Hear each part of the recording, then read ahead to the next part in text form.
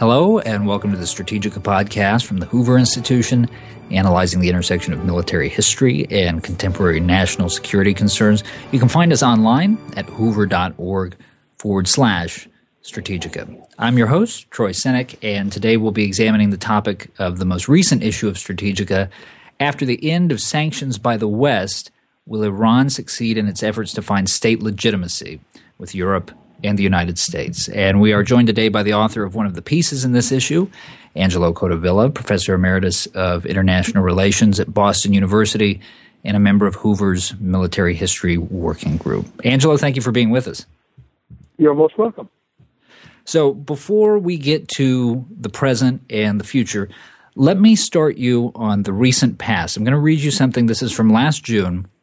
President Obama announcing that a deal had been reached with Iran. Quoting here, "Today, because America negotiated from a position of strength and principle, we have stopped the spread of nuclear weapons in this region." Close quote. And Angelo, I know that you could probably spend the whole podcast dissecting that one statement, but I am especially interested in your take on that one clause, because America negotiated from a position of strength. There's an implication there that the U.S. sort of brought Iran to heel.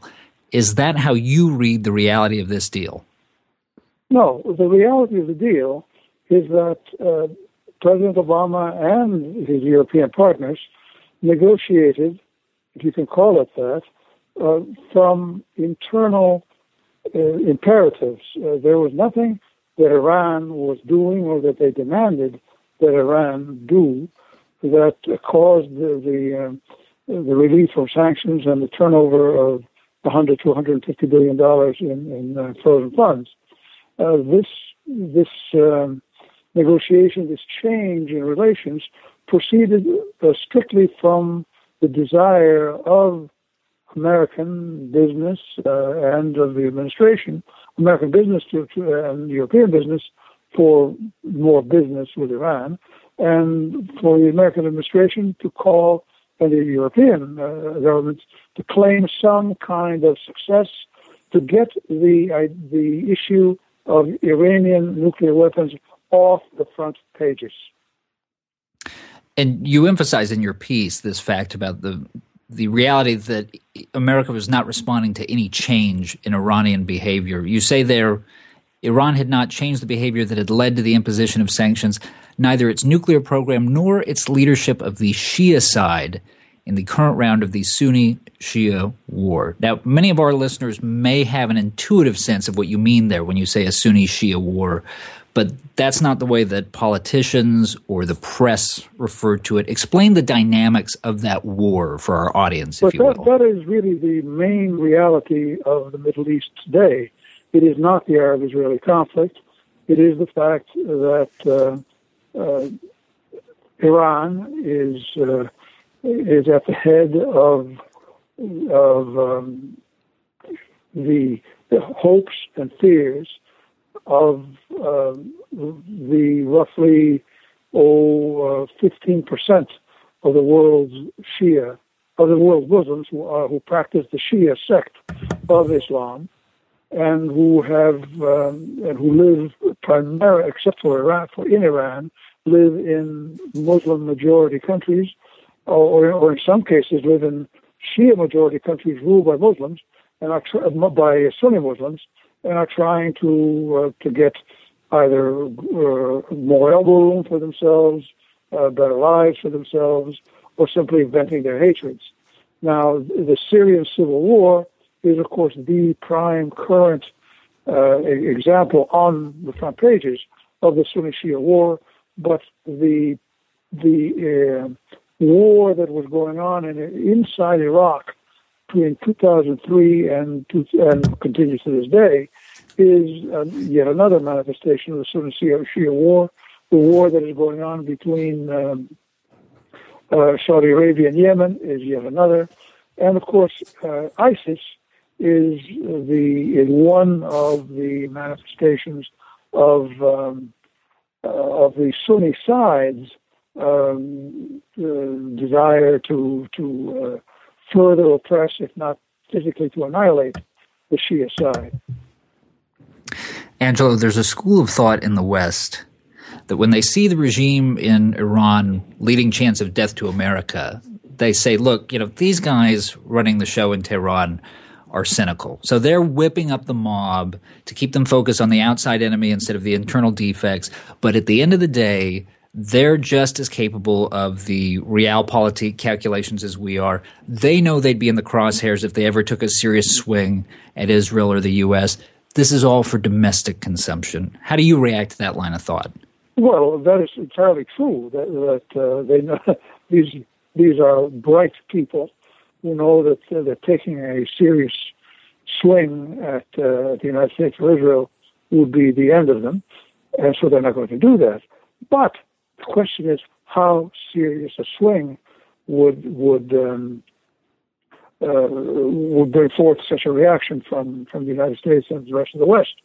And the most interesting, the most significant thing about the so-called Iran deal is that by making it, the United States and Europe have said, look, you have got a great deal of freedom in how big a swing you take. We have committed ourselves so much, to such an extent, to saying that things have now worked themselves out between us, that we are not going to denounce. We're not going to do anything about almost anything that you do. And Iran has been testing the limits of that greater latitude that it has to work against us.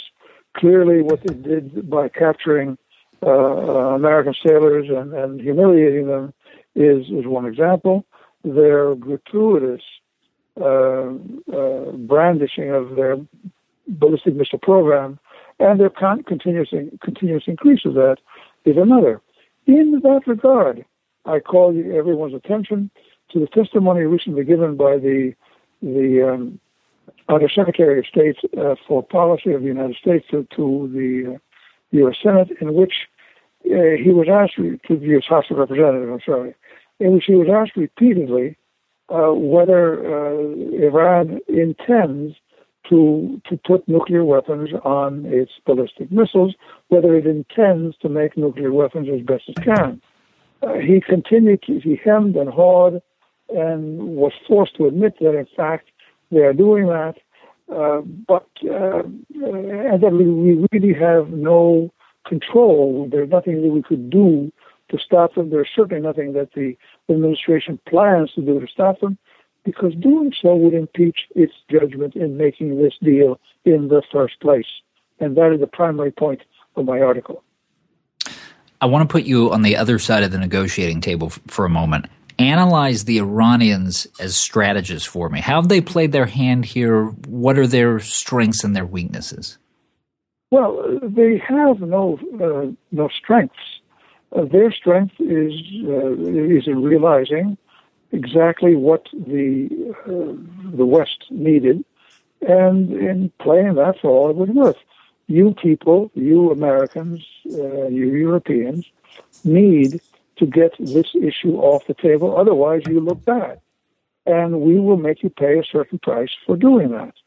You also need to pay us in order to get to relieve yourselves of the pressure from your business communities. And we will let you do that, but it will cost you. Okay, I want you to run me through here sort of two visions of the future. And the first one I'll put to you is this. Come this time next year, in 2017, let's say we have a president who shares your conviction that the Obama administration has bollocksed this thing up, that we have to adopt a different posture, that we have to put the Iranians on notice. And Republicans are sort of fond of noting that because of the fashion in which President Obama advanced this deal, the next president could just rip it up if he wanted to. But there will, of course, already be some water over the dam at that point, including this sanctions relief. How constrained would this hypothetical future president be by what's already happened by the time the deal could be revisited? Oh, he could not. He would not be constrained in the slightest. The deal can be withdrawn because the deal requires really only actions by the United States that we have any control over. Ripping it up is not a problem. The problem is what to do about the original problems posed by Iran's nuclear program and Iran's bellicosity. And here, the best answers are economic. I have always thought that bombing the Iranian nuclear program was a bad idea because it would only be partially successful and would, in and of itself, not solve anything. Perhaps it might lead Iran into doing something foolish militarily against the United States, which would lead, of course, to a serious attack on its regime. But the easiest way for the United States to harm the Islamic Republic is to use our unique economic leverage in the world, that is to say, to simply impose secondary economic sanctions on Iran. I mean, by secondary is meant not trading with anyone who trades with the subject country. Iran would be starved, quite literally, for everything. No country in the world could afford to cut itself off from the United States in order to have ties with Iran. Iran would be devastated. This is a very, very, very serious thing to do. It is more serious than bombing. And this would be a test for the president.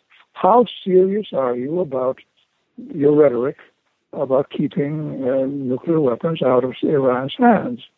If you are serious, this is what you can do. If you are not serious, then you will do exactly what has been done by presidents of both parties up until now. Talk, ever more loudly. The reason that President Obama did what he did is that he decided to simply take the issue off the table with an expensive pretense. We will see as time goes on just how expensive that pretense is.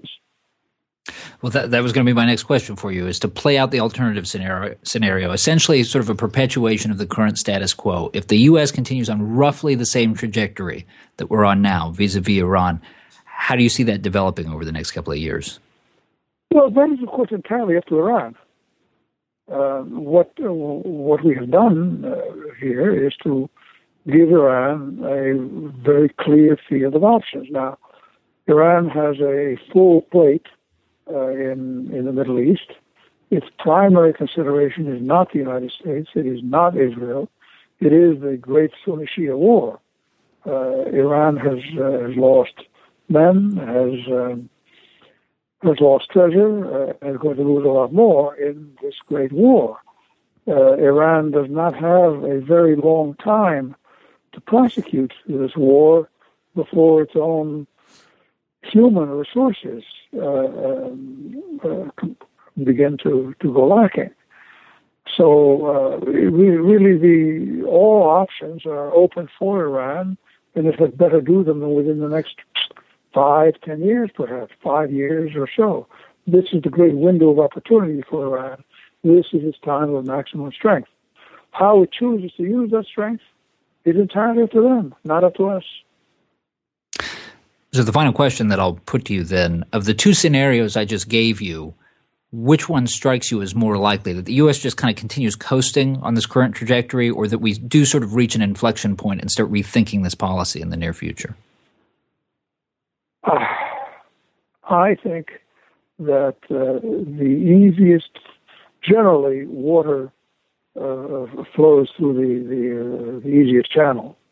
And for the United States to go seriously to war with Iran would be a very serious departure from everything that has been done. The next president will be hard-pressed to do anything other than what has been done in recent decades. Pretend and hope. That has been our policy. Pretend and hope. For a while, our sanctions were biting, and then we abandoned them. Instead of strengthening them, we abandoned them. But hope is often not fruitless because an awful lot of things are happening.